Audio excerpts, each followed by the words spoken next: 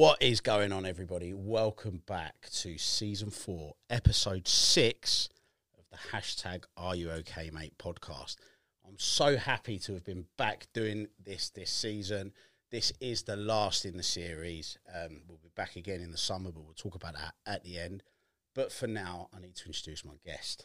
I am joined today by someone I met very randomly at an event, probably a year and a half ago now. And since then, she's blown me away.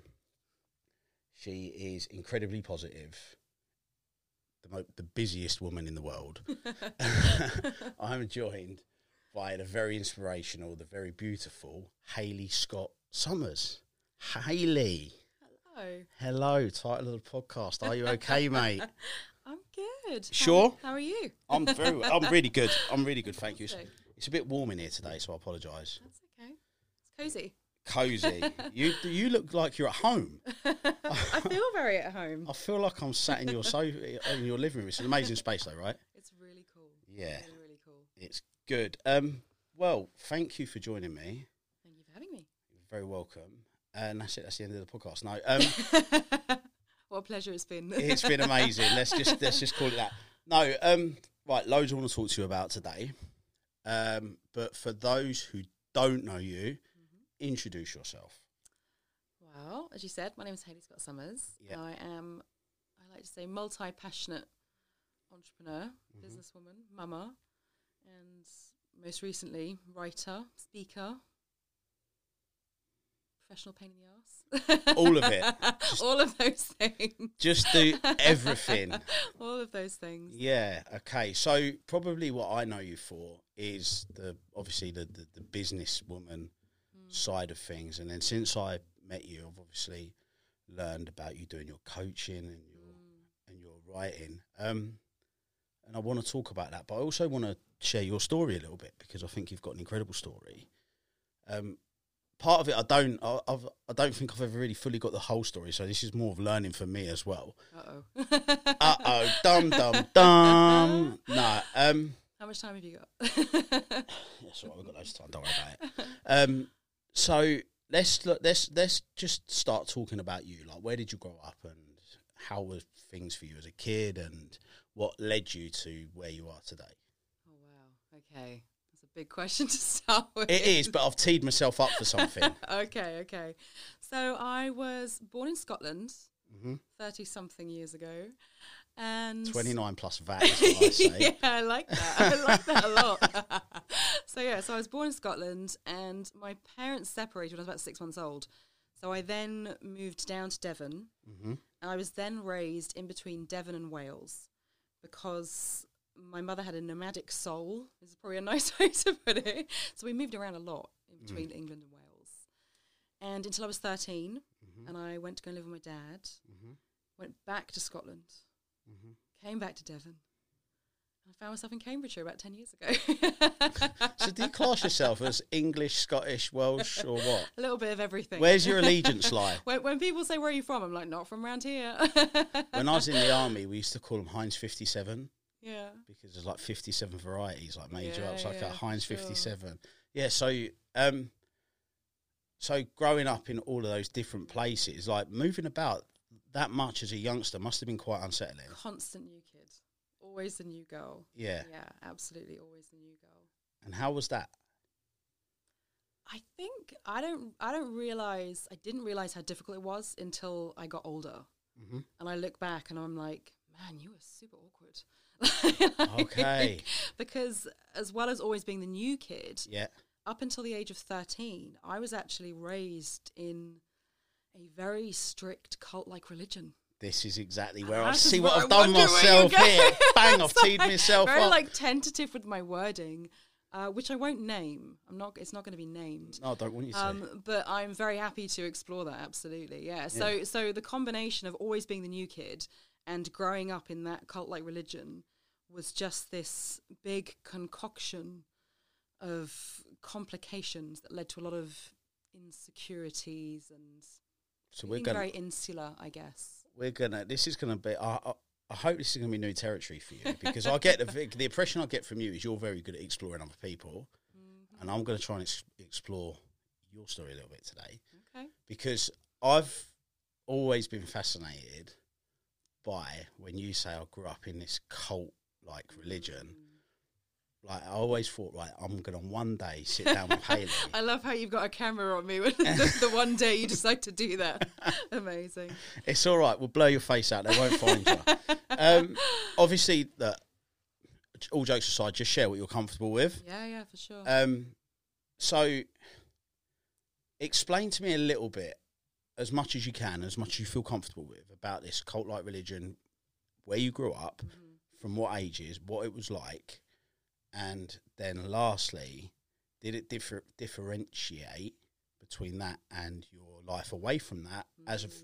So what I mean is your what we'd call home life within this cult-like religion, and outside of that at school, the being the awkward and stuff. So I want to just see the correlation between the two. Okay. So firstly, tell me what it was like being in and around that, and how did that feel as a kid? Well, firstly, I have to say that I didn't start talking about this until about a year or two ago, because I wanted to keep it separate.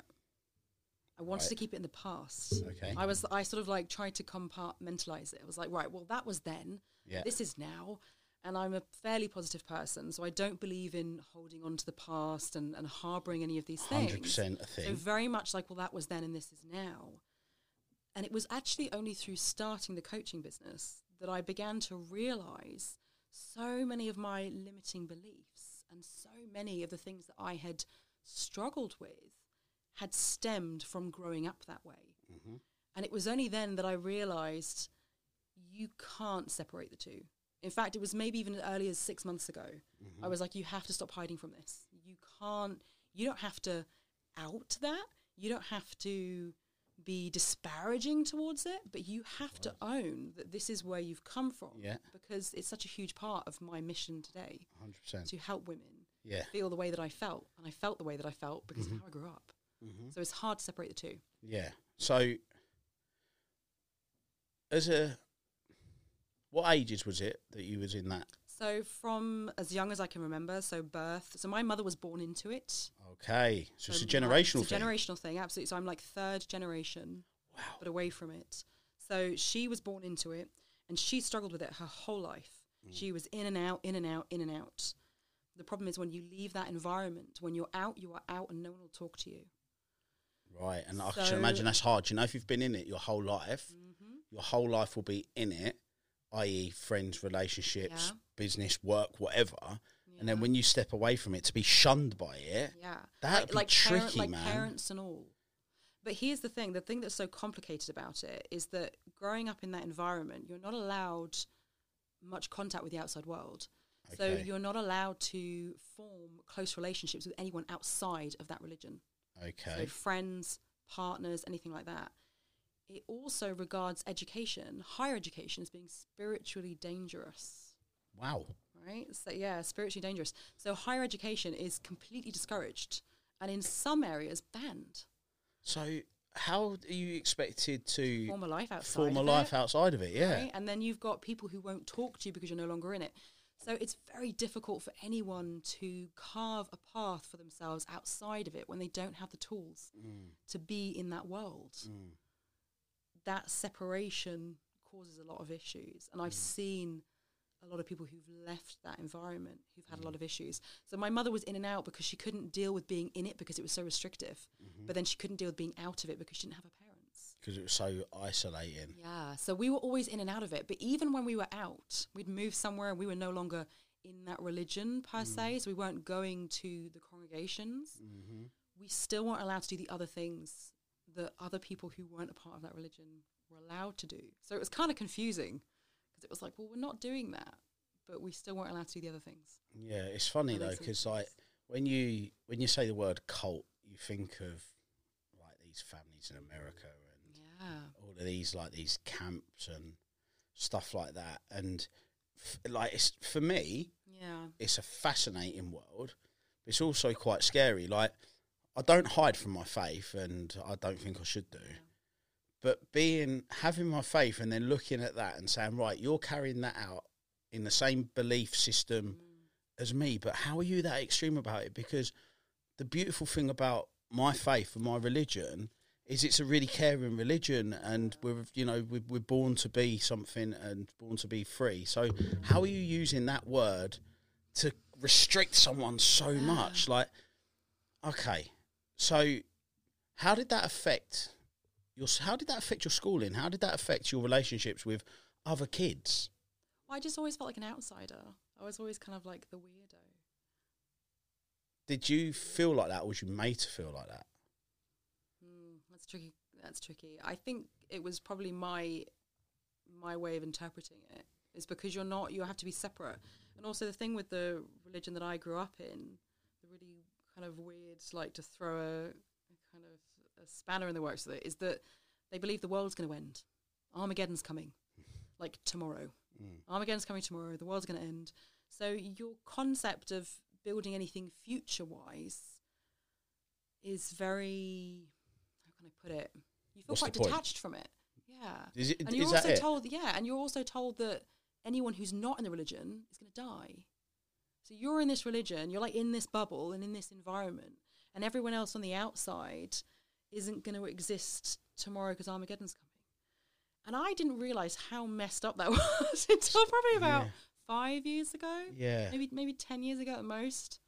Yeah. That's what I'm saying. When I fully walked away from it. Forming relationships with friends that are outside of that religion must have been really hard, because I don't care what you say, no matter how much you indoctrinate people and how much you brainwash them, they are people, and part of being a person is you have feelings and emotions, and you form relationships and bonds, and that must be really hard, because like if you form a friendship with someone, you care about them, but then in that cult-like religion, you'd be thinking, what's the point?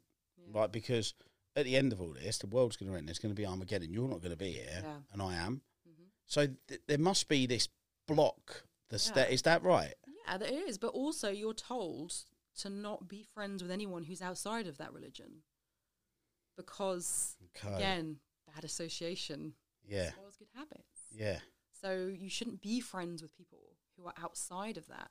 So it's just a very insular environment. And as children, you never think, well, I'm going to behave this way and not talk to other people and be really quiet because Armageddon's coming tomorrow and I'm not like... You just kind of automatically retreat, which is what I did an awful lot. And because I was excluded from so many different groups and things, so I was never allowed to attend a religious studies class in school. So no RE, no assembly. So you have to go and sit outside in the hallway with a piece of paper and, when you're really little, like colouring pencils. So you're also, 2 weeks for Christmas being pulled outside of school. So that you're not included in it. So you just always... So where my mind's going with this is explaining that to your peer group. Did you have to do that? I don't ever really remember describing it to my peer group. No, but like, I don't know, maybe I'm different. Like, as a kid, if I was doing a lesson and one of my friends got pulled out every time we done this lesson... Oh, it was common knowledge that I was part of this organisation, therefore I was not allowed to partake in stuff. So there was also the way that there is in school with situations like there was also a lot of bullying, a lot of feeling quite isolated and. So how did the bullying? So how did the bullying manifest itself? Oh, just like kids, playground stuff, name calling. Okay. Rhymes and things. Okay. Yeah. The only reason I ask is because. Like, again, I'm sure you, being a parent, is everything that happens to you as a child, in some way, shape or form, will affect you as an adult. Absolutely, yeah. I always say, like, I was very lucky. I was never bullied as a kid. My biggest fear is my children being bullied. Like, what I say, my biggest fear, one of my biggest fears is my children being bullied. So I always, when someone mentioned bullying to me, because I never experienced it, I always get quite interested in it. Yeah. And I should imagine because if you as a child, being part of that religion, it's not your choice. You were born into it. Yeah.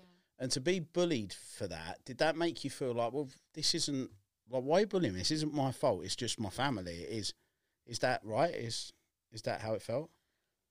It If I'm honest, I don't remember ever thinking about it that way. I just remember feeling quite lonely. Just a lot of frustration, a lot of loneliness. Yeah. And not really. And also, I'm not sure there was a huge amount of time to think about it in that sense. Because like I said, I was always the new girl. So everything was going to be temporary. Okay. You know, there was always this like settling in period. And, yeah. Okay. Well, thanks for sharing that. So let's sort of move on from it.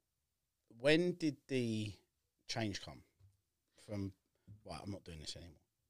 So when I was 13, my mother gave me up. And I went to live with my dad and his family. And it was a whole thing. So there were social services were involved, police were involved, it went to court and all these sort of things. I think that looking back, my mother just didn't have the tools to be able to parent very well. Okay. And again, she grew up in a very complicated environment. So, and I do believe that most people are just doing the best they can with the tools they've got, right? 100%. I'm telling you now, 100%. Yeah. So she was struggling. So she gave me up when I was 13. And my dad said I was going to stay there, and he'd already had a wife and children and things like that. So I stayed there. And one of the first things my dad said was, there's no religion under this household. Like, there's no Bible. I'm not, like, it's not happening here. And I was like, okay. I didn't have an issue with it at all. It was different. But all of a sudden, I got to celebrate Christmas. I got to have friends. I started to be able to socialize with other people and not be the weirdo and the new kid and all those different things. So I didn't really, if I'm honest, I was kind of like, okay, no worries. Yeah. You know? I certainly wasn't mourning anything by not doing that. And then, so that was, the door closed on that. But I was always curious. And then when I got to, I think I was about 20, 21, my marriage had ended. I was now a single mum to a young kid. And I then inadvertently ran into someone at a wedding that was hundreds of miles away from where I'd grown up. And it turns out they had also grown up within that organization. Okay. Now, when you meet someone out in the world who grew up in that environment, you make an instant connection. 100%. Like, I'm not even kidding you. I met someone in December and we were talking, and there was a point where she was looking at me and I was looking at her, and we were like, wait a minute, did you grow up? And we were like, oh, no fucking way. Wow. And you make an instant connection, because that loneliness that you felt, that insular kind of, the world is here and I'm here and you're not a part of it. When you meet someone who grew up that way, you're together then. You know exactly the pain and the struggles they've had. So I'm going to flip this then. So in a way, something positive does come out of it, because it helps you form a bond later on in life when you're away from that. So I should imagine it's the same as anyone that's been through any sort of trauma, because people attract people. Do you know what I mean? Like, when you've been through something, I mean, we were talking about this before we started recording. Like, when I talk, like I told you, I'm a deep thinker, and one of the things I always think is just me things are happening to. Yeah. I'm fully aware it's not, but the way my brain works is so when you start talking to someone that's been through it, you get that bond. Okay. But pain recognises pain. Yeah, absolutely. An instant connector. Absolutely. So you met this person at this wedding. Yeah, so I met this person at this wedding, and again, instant connection.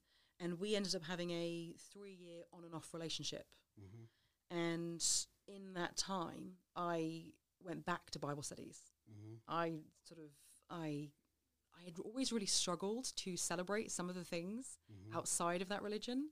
And so I went back to Bible studies, and I didn't celebrate any of these things, which kind of felt like a relief, because I'd always had this kind of feeling like it was wrong and I was going to get in trouble for doing these things.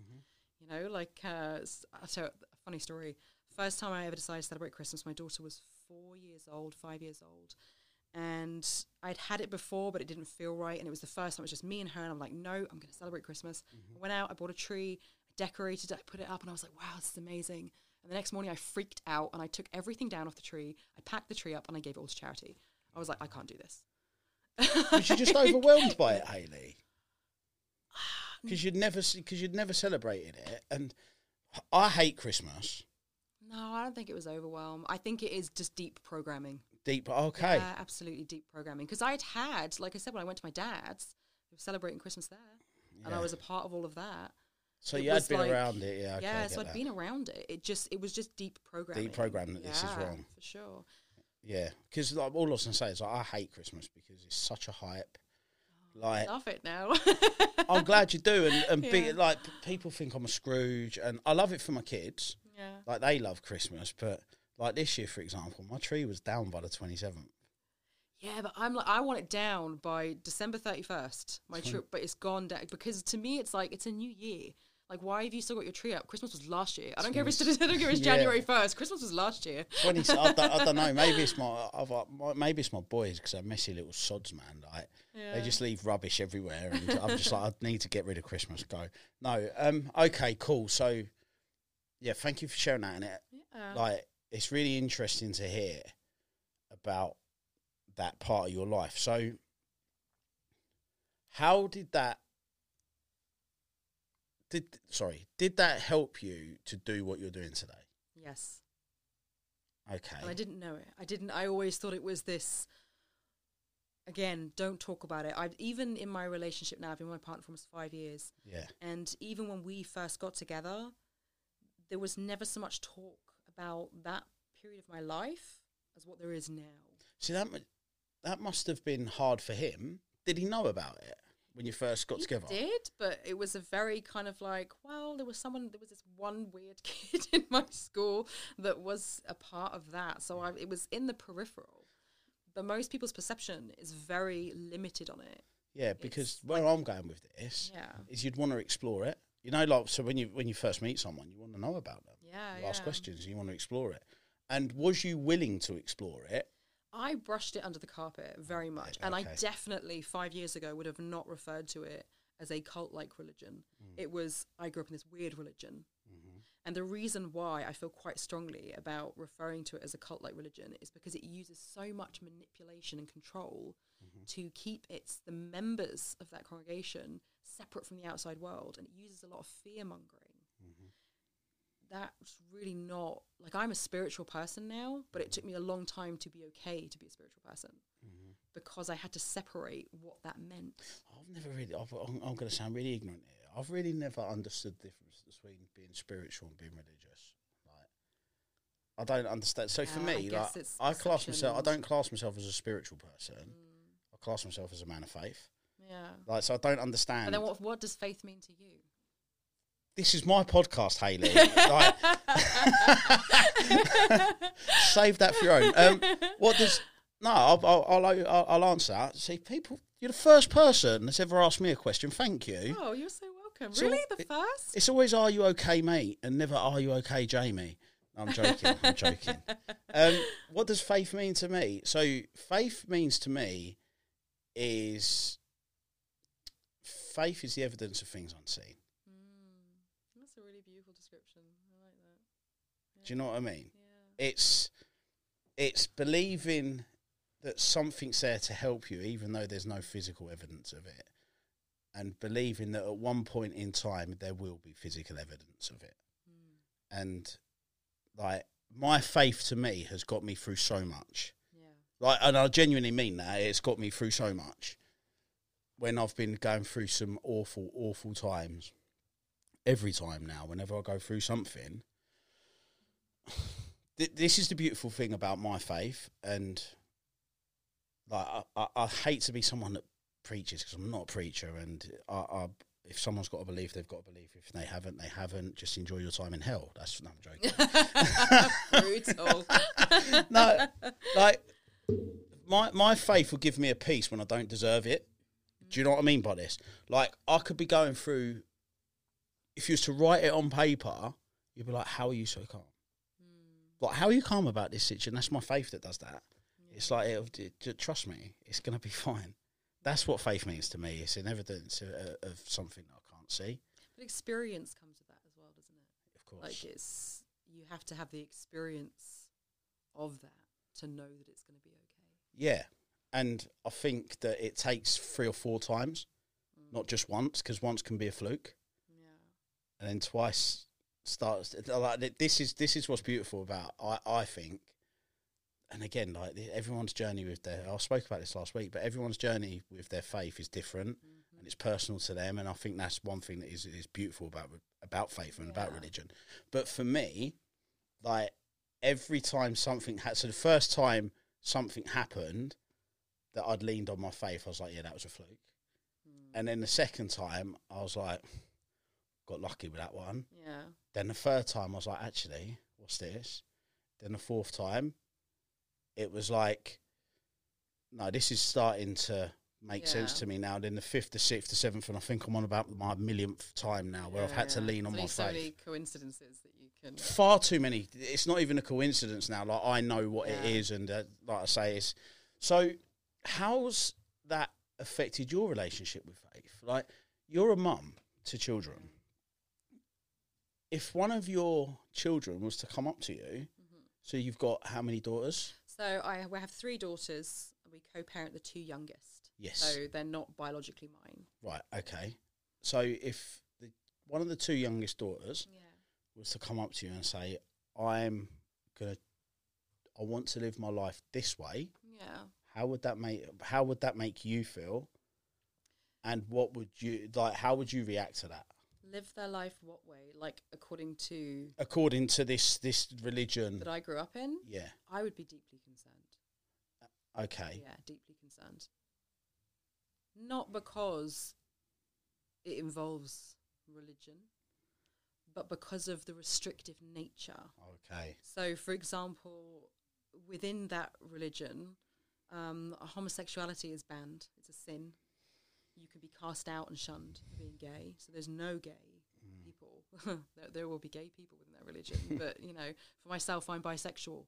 And it was only my mid-20s that I really fully understood and embraced that. Yeah. But I've always obviously been that way. But I kept that part of me quiet for such a long time. That must have been so confusing because again. It's confusing anyway. Yeah, absolutely. So yeah, no homosexuality. Women are to be subservient to their husbands within that religion. So again, having girls, I'd be deeply concerned about them giving up certain freedoms and rights in order to live a life of subservience to a man. Understandable. So yeah, so that would be a second concern. My third would be the ostracizing nature of not being a part of anything on the outside. So I'd be concerned about losing contact with my children. Where does it end? Okay, so many, that's I think those are like definitely the 3 or 4 biggest ones. Has it had an effect on your relationship with faith on the whole? It did for a long time, in the sense that at one point I would have said, I don't believe in God. I don't believe in God. And then I started to go, well, I believe in something. I'm not atheist. But for a long time, if I'm really, really honest, even the word God was a trigger for me. Wow. And I don't mean to sound, like a proper millennial. I feel so triggered. But I did, if someone brought up God or the Bible, I would instantly find myself shut down, not interested, close the door. I don't want to hear it. Can I tell you, as a Christian, that's heartbreaking for me. Yeah. To hear, because for me, God's a beautiful thing and God's a wonderful thing and God's something that should be shared. And the Bible is something that every person on this planet at some point should be able to pick up and put down as much as they want. And to hear that those 2 words, God and the Bible, 2 words that bring me tremendous comfort. Yeah. To hear. That's because of your association with them. True. So if you've had bad association with something, it's going to cause a negative emotion. True. No matter what it is. True. That's like anything though, isn't it, right? And now I've come to the point where, it's, what am I, 10, 11, 12 years maybe, where I completely drew a line in the sand and was like, no, absolutely not. I'm closing the door on that. I'm not looking back. I'm not raising my daughter to be that confused and to raise her in that and close the door on it. And it's taken maybe in the past 2 years for me to really accept spirituality as a part of my life and realize that I might say the universe, you might say God. Okay.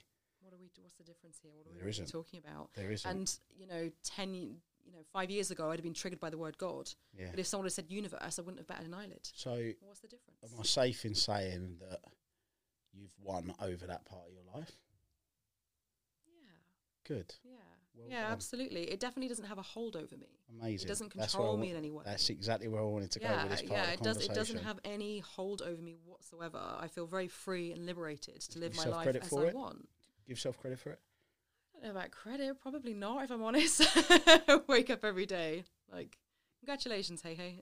Well, no, but I think that anyone that's ever come through anything in their life that's been hard, like really hard, that can have the ability to really affect, like I said at the beginning of this, anything that happens to you as a child has an effect on you as an adult. And if you can go through a negative experience as a child and being an amazing mother and this beautiful, caring person that you are, then 100% give yourself credit for it. It's so funny because it's absolutely what I would say to somebody else. And this isn't me being disparaging, but I see all the gifts that I have now because of the way that I grew up. I have so many gifts because of how I grew up. Absolutely. And that is part of my journey. And everybody's got a journey. So my journey isn't any more turbulent or special than anybody else's. It's just that element of my life was always going to be a part of my journey. And I was always going to be sat here today talking to you about these things and then being able to go and do the things that I do.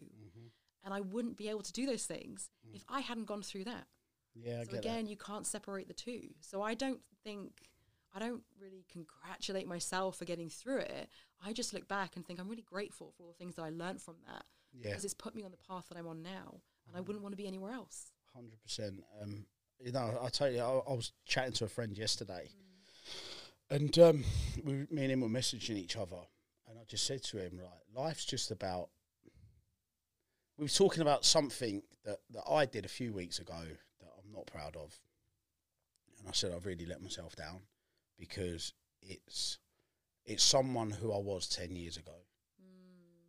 And he was like, what do you mean? I was like, I've worked so hard, not even 10 years ago, I'd say 5 years ago.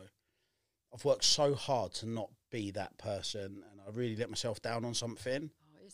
Doesn't it just creep up on you? It's so easy sometimes to fall back into that. Yeah, and it was a stupid moment of madness that I felt sick about, if I'm honest. I just felt sick with myself. And so me and him were messaging each other, and I said, I'm really, like, I've let myself down. And he was like, look, just learn from it and move on. And the point I'm going to make is we was messaging each other about this stuff. And I said, look, for me, life's about moments in time now. Like, that's how I look at life. It's shared experiences and moments in time. Yeah. And everything is a moment in time that at one point you can look back at.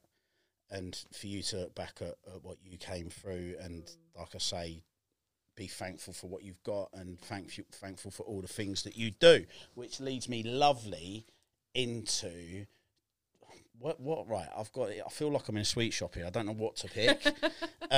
Let's talk. So much crazy to discuss. Yes, so much. Let's talk about your coaching because I think that's amazing. Like the stuff you work with women. Yes. Talk to me about the driving force behind that. Yeah. What you do and why you do it. Okay, so it started during the pandemic. Well, actually, I'll go back a little bit further than that. So when I was 20, in order to try and make sense of the world around me and the way that I'd grown up and the dichotomy of my experience. Love that word, dichotomy. It's a beautiful word, isn't it? Especially if you pronounce it correctly. Yeah, dichotomy. Dichotomy. So of how I grew up, because there was so much that was contrasting towards a religious upbringing that I was also exposed to as a kid. So I guess in order to try and make sense of all of that, I've always heavily gravitated towards psychology and human behaviour. Yeah. So I spent 2 years studying counselling and psychotherapy, moved up to Cambridgeshire with my daughter, put a pin in it, started my first business, which was completely unrelated. So we won't get into that today because it's just so random. And fast forward to the pandemic and lost one of my businesses almost overnight, which was this... like so many people experience this grief and shock. But it also led me something beautiful. I was like, well, what do I really want to do? Is that what you really want to do anyway for the rest of your life? Yeah. And I found myself returning to my roots of counselling and psychotherapy with the core purpose to help people. always been quite driven and interested in behaviour and why people do the things that they do. Yeah, people fascinate me. They're amazing, aren't they? So interesting. I get fascinated by by bad behaviour. Oh, what causes someone like to what? do? Yeah, Bad behaviour, like on a criminology level. Because I studied that for a while as well. That's super fascinating. Look, we really haven't got that much time, but on a criminology level, but also like stupid bad behaviour. Yeah. Like, what was the process behind that? Like literally, if you see someone driving the wrong way up a one-way street, my mind goes to, how did you think that was a good idea? Like, or when I see at work, for example. Are you talking about stupidity or bad behaviour? Because there's a difference. Well, like even bad behaviour, like someone breaking into someone's house. Like what drove that? At what point in time? I get desperation and circumstance, but everything's a process. So at one point you were sat in your lounge, and then you went, right, I'm going to now go and break into someone's house. Yeah. Can you imagine? Like, my heart's racing thinking about how bad that would feel. Where did... And I've got no poker face, so everyone would know I was up to something Where naughty. exactly. Where was the voice that went, no, don't do that?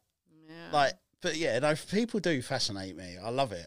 Well, it's usually with things like that, it's the reason why people do stupid things.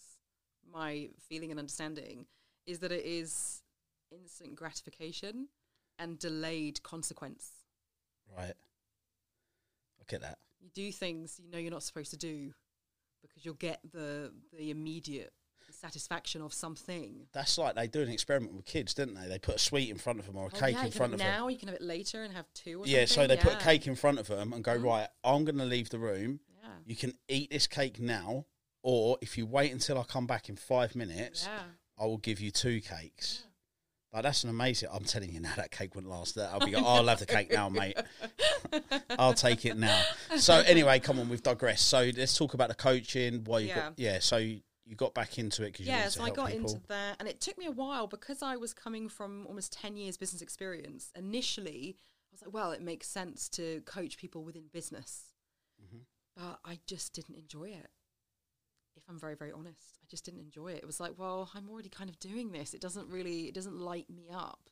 And I found myself just really heavily gravitating towards wanting to work with women who were struggling with self-belief and insecurities, and women who had goals and dreams and desires, but either didn't quite know how to put them all together into something that was actionable, or didn't really have the confidence to do that. And I could relate to both of those things. Yeah. So that's kind of where it started. Yeah. And what gets you up in the morning with that? What's your why with that now? There is an element of wanting to transmute what happened to me into something positive for someone else. Mm-hmm. So using all of that experience to guide someone else, it makes it valuable and worthwhile. Mm-hmm. To me, it gives it reasoning. Mm-hmm. Again, the idea that I always had to have that. That was part of my journey. I always had to go through that so that I could get to where I am today. Mm-hmm. So to me, it just turns it into something really positive. And also, I really, really hate the idea of a woman feeling as isolated as I felt, someone who wants more. I mean, I got to I can't remember when it was, maybe early 30s. And at this point, I'd had 2 businesses that were both successful in their own right. And I got to my early 30s and I realised that I had never been allowed to have dreams or pursue dreams. Because again, the religion I grew up in, higher education was spiritually dangerous. I'll tell you something, when I grew up, nobody ever said to me, what are you going to be when you grow up? Wow. Nobody ever. Nobody said, when you leave school, you're going to go to college or, no. What do they do? It wasn't even a question. What do they do for jobs? They have to be jobs that require as little commitment as possible. And they also have to have a moral standing. So very few, I think actually I did some research on this recently for an article, and demographically they have the lowest rates of higher education with any religious group. Which for me must be a higher rate of unemployment. Well, you have to think the women's role is to be subservient, so most of the women are housewives. Right. Or they can have roles that will not keep them from ministerial projects. Okay. So spreading the good word. Okay. So to speak. Yeah. So, and honestly, there is a huge portion of the guys, it was always a long-standing joke growing up, is that the men were window cleaners or they were builders. And lots of them would build the environments and the structures and the congregations in which they would gather. Okay. So I remember very, very young visiting like a massive, huge sort of congregational hall and visiting that as it was being built. And my nan and granddad were staying in a caravan to build that. Your granddad was building it. Yeah, my granddad was building it. So that probably dates, like we're going back into it now, but that probably dates back to ancient times where they built their own towns. Yeah, absolutely. So it was only in my early 20s that I even considered, what am I going to do with myself? You know, I had an interest in people and psychology, but I certainly never, and I look back now and I think, man, if I knew then what I know now and had the ambition and drive that I have now, there would be so many things that would be different. But again, you can't look at it that way because it's all part of the journey and the process. Just don't look. The only time you should ever be looking behind you is to see how far you've come. Yeah, I love that. It's so true. Yeah, it's so true. And that's spoken from experience. That's coming from a guy that spent years looking behind himself and looking at the mess that he made. Yeah. And worrying about that mess, whereas I could have just gone, right, okay, so you're not that person anymore. Yeah, you made a mess. Just do your utmost to make sure you don't make that mess again. Yeah, but here's the thing. By you having that awareness and doing work in that, you can then help other people. 100%. So it's the reason why I do what I do, because I could sit there and feel angry and bitter and frustrated. There was a large portion of time where I felt like I'd had my childhood stolen. And the thing that gets me up is using all of that stuff and helping other women to not keep themselves small, to not give in to this kind of limiting beliefs, and to be able to use everything they have inside of them to go and achieve big things for themselves. 100%. Even if that big thing for themselves is loving themselves and just living a life in which they feel happy and content. That's a big thing. Do you know, loving yourself, like, that's over the years, that in itself says, that used to be a negative thing. Oh, he loves himself. Oh, 100%. Yeah. If I don't love me, who's gonna? Yeah, right. If you can't love yourself. Like, you need to do, like, it's funny because you say about moving on from the past. So again, I was talking to someone a couple of months ago, and when I say talking to someone, it was a heated discussion, and they started throwing some stuff at me from my past. Oh, I know you, you do, and I said, no, you don't know me. You knew me then. You knew the version of me. You know a version of me. Because bear in mind, I'd not spoken to this person for a very long time, and it was quite evident off the back of this conversation why I hadn't spoken to her for a very long time. And it's always good to have a reminder. and I actually said, I was like, no, you know me from back then. And then they started going on about the past, and I was like, look, if I can give you one hack in life, is just let it go. Yeah. Like, do you know, it's something that I worked really hard on. But once I'd learned to let go of the past, do you know how much I got from life? Yeah, you free up space. It's nothing. I'm sorry. You know, you hear people, oh, you don't understand what my mum did. You don't understand what my dad. Like, listen, it's not that deep. They're not that deep. Are you stuck on stupid? Like, how are you going to let something that happened to you 15 years ago stop you from living a life 15 years in the future? Because you're giving yourself a prison sentence. Mentally, you are giving yourself a prison sentence by saying, look, I can't move on from this, but it comes with work, and that is obviously the great work that you do. Yeah. I think it can be a tricky conversation for a lot of people, because for me, I'm a big believer in taking responsibility and accountability. 100%. And it's something that my work focuses on as well, because you cannot help what happened to you, your environment that you grew up in, the things that happened to you. You were potentially a victim in circumstances, and everybody at some point in their life can say, I was a victim to something or someone. Did you make yourself a victim? Yeah, well, here's the thing. You can sit in that victimhood, and a lot of the times you'd be quite right to sit there and go, well, I suffered this and it was very painful. And you'd be like, okay, how's that going to serve you? Yeah. Where do you want to go from here? You can hold on to it, and it's going to hurt like hell, and it's going to be heavy, and you're going to have no space for anything else in your life you carry it around with you. Or you can let it go. And it's a choice. It is a choice. And that is the thing that can be really hard for some people to fully understand, is that that's a choice you make. You couldn't choose what they did to you, but you are choosing to hold on to it. And it's giving them more power than what you're allowing yourself to have. The reason I'm smiling is because there'll be someone listening to this that needs to hear that. Yeah. Like, so I know you work with women, but at the end of the day, a human's a human. Absolutely. Regardless of how you're made up anatomically. Did I say that word right? So for someone that is listening to this, that is holding, everyone that's listening to this now, I'm getting you some free coaching here. So like DM me and say thanks. So to someone that's listening to this, that they probably are holding on to some stuff. Yeah. What's your advice to them? How do they start that? Like, I know how I let it go. Yeah. It was a really tricky conversation with myself. Like honesty. Yeah. It's like honesty. I realised how much my past was, feeling guilty about my past because I've done some dirt, man. Like, this is just it with me. Like, I made some fucking monumental mistakes in my life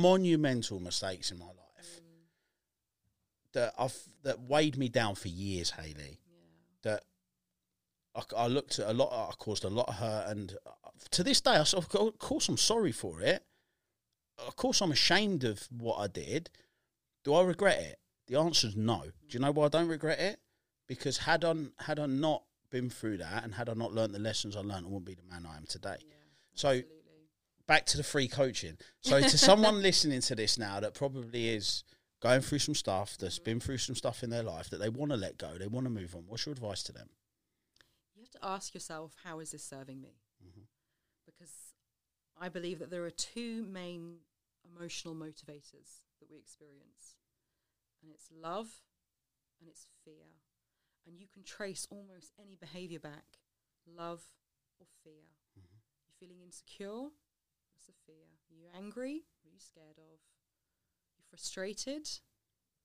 You have to ask yourself, where is this serving me? How is it serving me?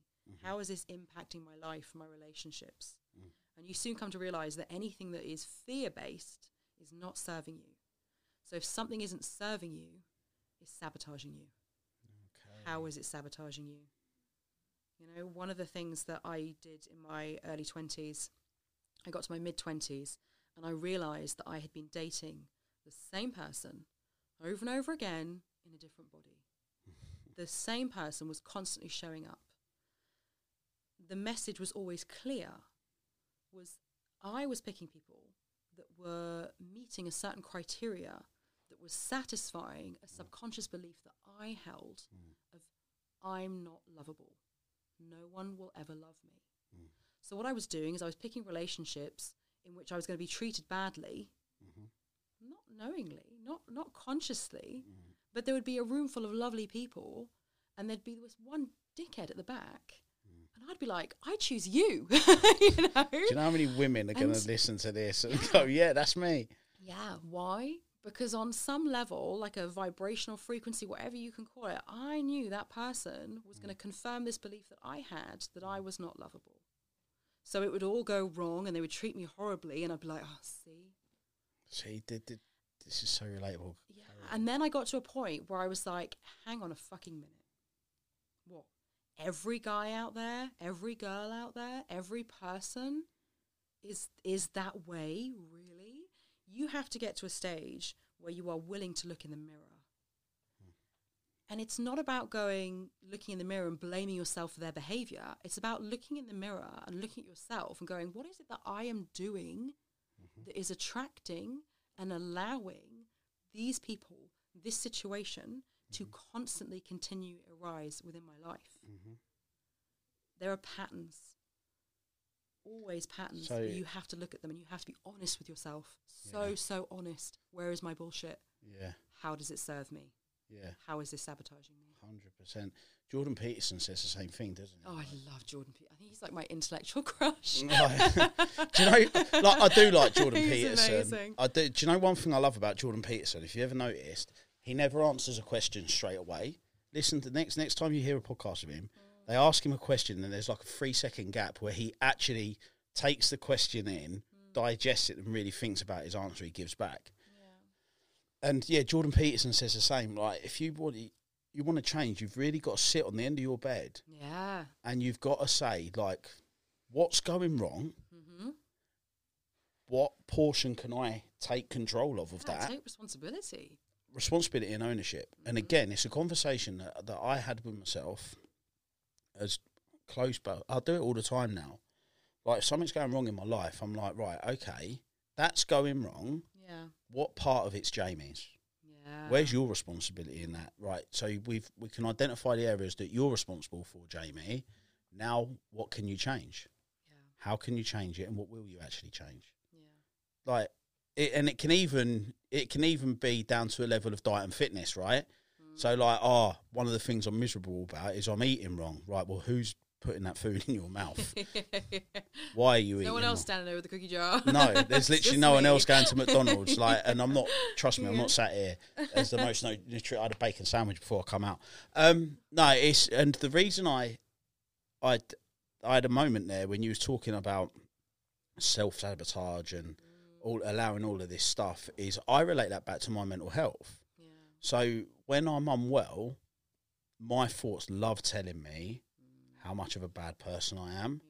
Yeah. And at my lowest, I remember, and this goes back to the mistakes that I made and the trouble that I caused, is I would go out and reaffirm, I would do stuff to say to these thoughts, yeah, you're right. Yeah. And I got myself in that much trouble with lots of different stuff that when my world came crashing down, it was like, you were right. And then I ended up on a rinse and repeat cycle. Mm-hmm. And 3 years later, I ended up in exactly the same situation. Because the human brain loves to be right. So it believes what you tell it. Yeah. So if you tell it you're a good for nothing, whatever, you'll go out and do things or attract those things. Yeah. And then again, like same with my relationships, it was like, see, told you. Yeah. So it's exactly like, that's why I laughed a little bit, because I went through all of this probably from 2016 to 2017. Yeah. And then again in 2018 to 2019, I've done it all again. Yeah. And I had a relationship, and then towards the pandemic, I had a relationship fail right at the end of the pandemic. And it was, I promise you, it was only in 2021, like, once I met, like, you know, all the guys from Shifties and that, which brought me into a space where I could really start to think about my life and think about me as a person, that I was like, actually, Jamie, you're to blame for 90% of this. Because you let your mental health get the better of you, you let those negative thoughts get the better of you, and you went out and you engaged in all of those behaviours that caused you problems. Because other than taking responsibility and saying, do you know what, my depression lies to me, I'm going to do like what I do now is battle it and go, right, well, you're a liar, and I look at what I do now. Instead of going out and doing what I did that resulted in 2 failed relationships. And developed a skill set. 100%. To be able to deal with it. Yeah. And no, that's amazing. I really hope that someone listening to this takes something from that, and I'm sure they will. We are running out of time. I just want to ask you 2 more questions. Yeah. So talk to me about the writing, because that's quite exciting. I'm so excited about the writing. Yeah. Yeah, so excited about it. So for the longest time, I've had it in my head that I would write a book. Anyone that I've had coffee with and you get talking about anything like this, they're like, geez, you should write a book. Yeah. And I've always sort of had it inside of me. But ironically, I've held off writing for a really long time. And it wasn't until I was on a holiday last year, we took our girls to Turkey in October. And I was reading a book around finding your dharma and really sort of like channeling quite deeply on your purpose in life. And I was doing a meditation, and it came to me, this, you're a writer. And I remember thinking, no, I write because I have to for social media and for blogs and this, but I'm not really a writer. And again, it was through the meditation, it was like, no, you are a writer. And then I had this, I hadn't forgotten it, but I'd kind of dismissed it as having any relevance. But when I was about 11 or 12 years old, I was writing short stories.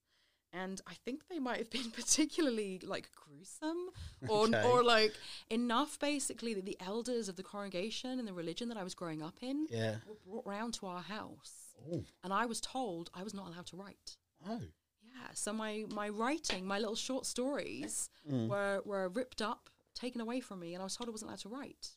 And I didn't write for a really long time after that. Yeah. And it's so funny because over the years, whenever I've had to write anything, I've gone, well, I'm not a writer, and I felt frustrated. And then through meditating and diving into it, I've gone, holy shit, you are a writer. And it's really interesting because the more I'm diving into it, the more it feels like I'm coming home to myself. Amazing. I don't know if that makes any sense or not, but I can't really describe it So, any other way than that. so there's a book on its way? Yeah, I am writing a book. I need to dedicate more time to it, but for sure I am writing a book, yeah. Wicked. Well, make sure that when it's finished that I get a copy, please. Signed, of course. Of course. No, fair play to you, Hayley. Fair play to you. And lastly, I can't bring you on a podcast without talking about your podcast. So do some self-plugging. Oh my goodness. What's your podcast? So my podcast is called Mindset, Mess and Magic. I actually listened to that the other day. Did you? Yes, I did. You can tell me what you think when we're not recording. No, it was good. It was good. You was on your own though when you didn't. Yeah. So it was a very good podcast. Yeah. Mindset. What is it? Mindset, Mess and Magic. Mindset, Because Mess I and Magic. believe that life is full of mess. Yeah. That you can draw magic from it, and it is all about your mindset. Okay, and that's available where? So you can get that on Spotify. You can get that on Apple. Yeah. Yeah. Cool. And lastly, where can people connect with you? Social media mostly. So Instagram. So at Hayley Scott Summers. Yeah. Instagram, Facebook. Yeah. And if you don't mind me saying, I have got a workshop coming up. 100%. So Plug away. Tuesday 30th Yeah. of what month are we in? April. So Tuesday 30th of May. Yeah. So it's going to be based on my new workbook that I'm giving away for free. 10 Steps to Become Empowered Today. Yeah. And I'm hosting a workshop on that. And where can they enroll on that? So I'm publishing all of the details this weekend. So if you follow me on social media, you'll find it there. Right, well, there you go then. So make sure you're checking out Hayley's socials. Make sure you're enrolling on the workshop. Make sure you're listening to a podcast. Make sure you're reading a book. Make sure you're eating in a restaurant. Big up 77. Make sure that you're eating at the Street Food Fest. You're going to be there? Yeah, the food truck's going to be there with the Thai food. Yeah. Can't wait. I thought, like, when we're talking about street food, honestly, I promise you, every time we mention the Street Food Fest, like, I'm dead excited. It was so good. It was so good last year. It was amazing. It is good. And for anyone in the St Neots and surrounding areas, what day is it? Is it the 12th of May, the Street Food Fest? It's a weekend, a Sunday, in about 3 weeks' time. I don't know now, but I know it's soon. If you're interested, I'll put something on my Instagram and come and check it out. But you should definitely come down. Hayley, thank you so much. It's been amazing, like, to sit and listen and hear about your journey. And can I just say, you're an incredibly inspirational. You were very generous, lady. Very sweet. That's It's all been right. really fun being here. Thank you for having me. You're very welcome. And before I go, I have to give a shout out to Shift Momentum for putting us in this wonderful studio today. And as I said at the top of this is the last in this current season of the hashtag Are You OK Mate podcast. I will be back in the summer, so don't worry. But I just want to thank all my guests on I've had this season. Paul Denan, Dale Pinnock, Katie Pope, Rob Coles, all the amazing guys from the Man Up For What podcast, and yourself, Hayley. This podcast has always been an additional vehicle for me. It's like free counselling. Like, I just, for it like, and I hope that not only you, but anyone that's ever been on this podcast, I really want you to listen to this bit. And it's a real heartfelt thank you, because this helps me. I keep a lot inside. And when I'm sat behind this microphone, I don't know, I just feel comfortable. And A deep soul. And this has given me a voice, and it allows me to talk about a lot of stuff that I think about and a lot of stuff that I keep inside. And without it, I wouldn't be able to talk about all of this stuff. And I've met some amazing people. So that is a genuine, heartfelt thank you to yourself and to all of the guests. So like I say, I'll be back in the summer. Go away, enjoy the rest of the beginning of the summer, and we'll catch up soon, and I will see you all on the flip side. Take care.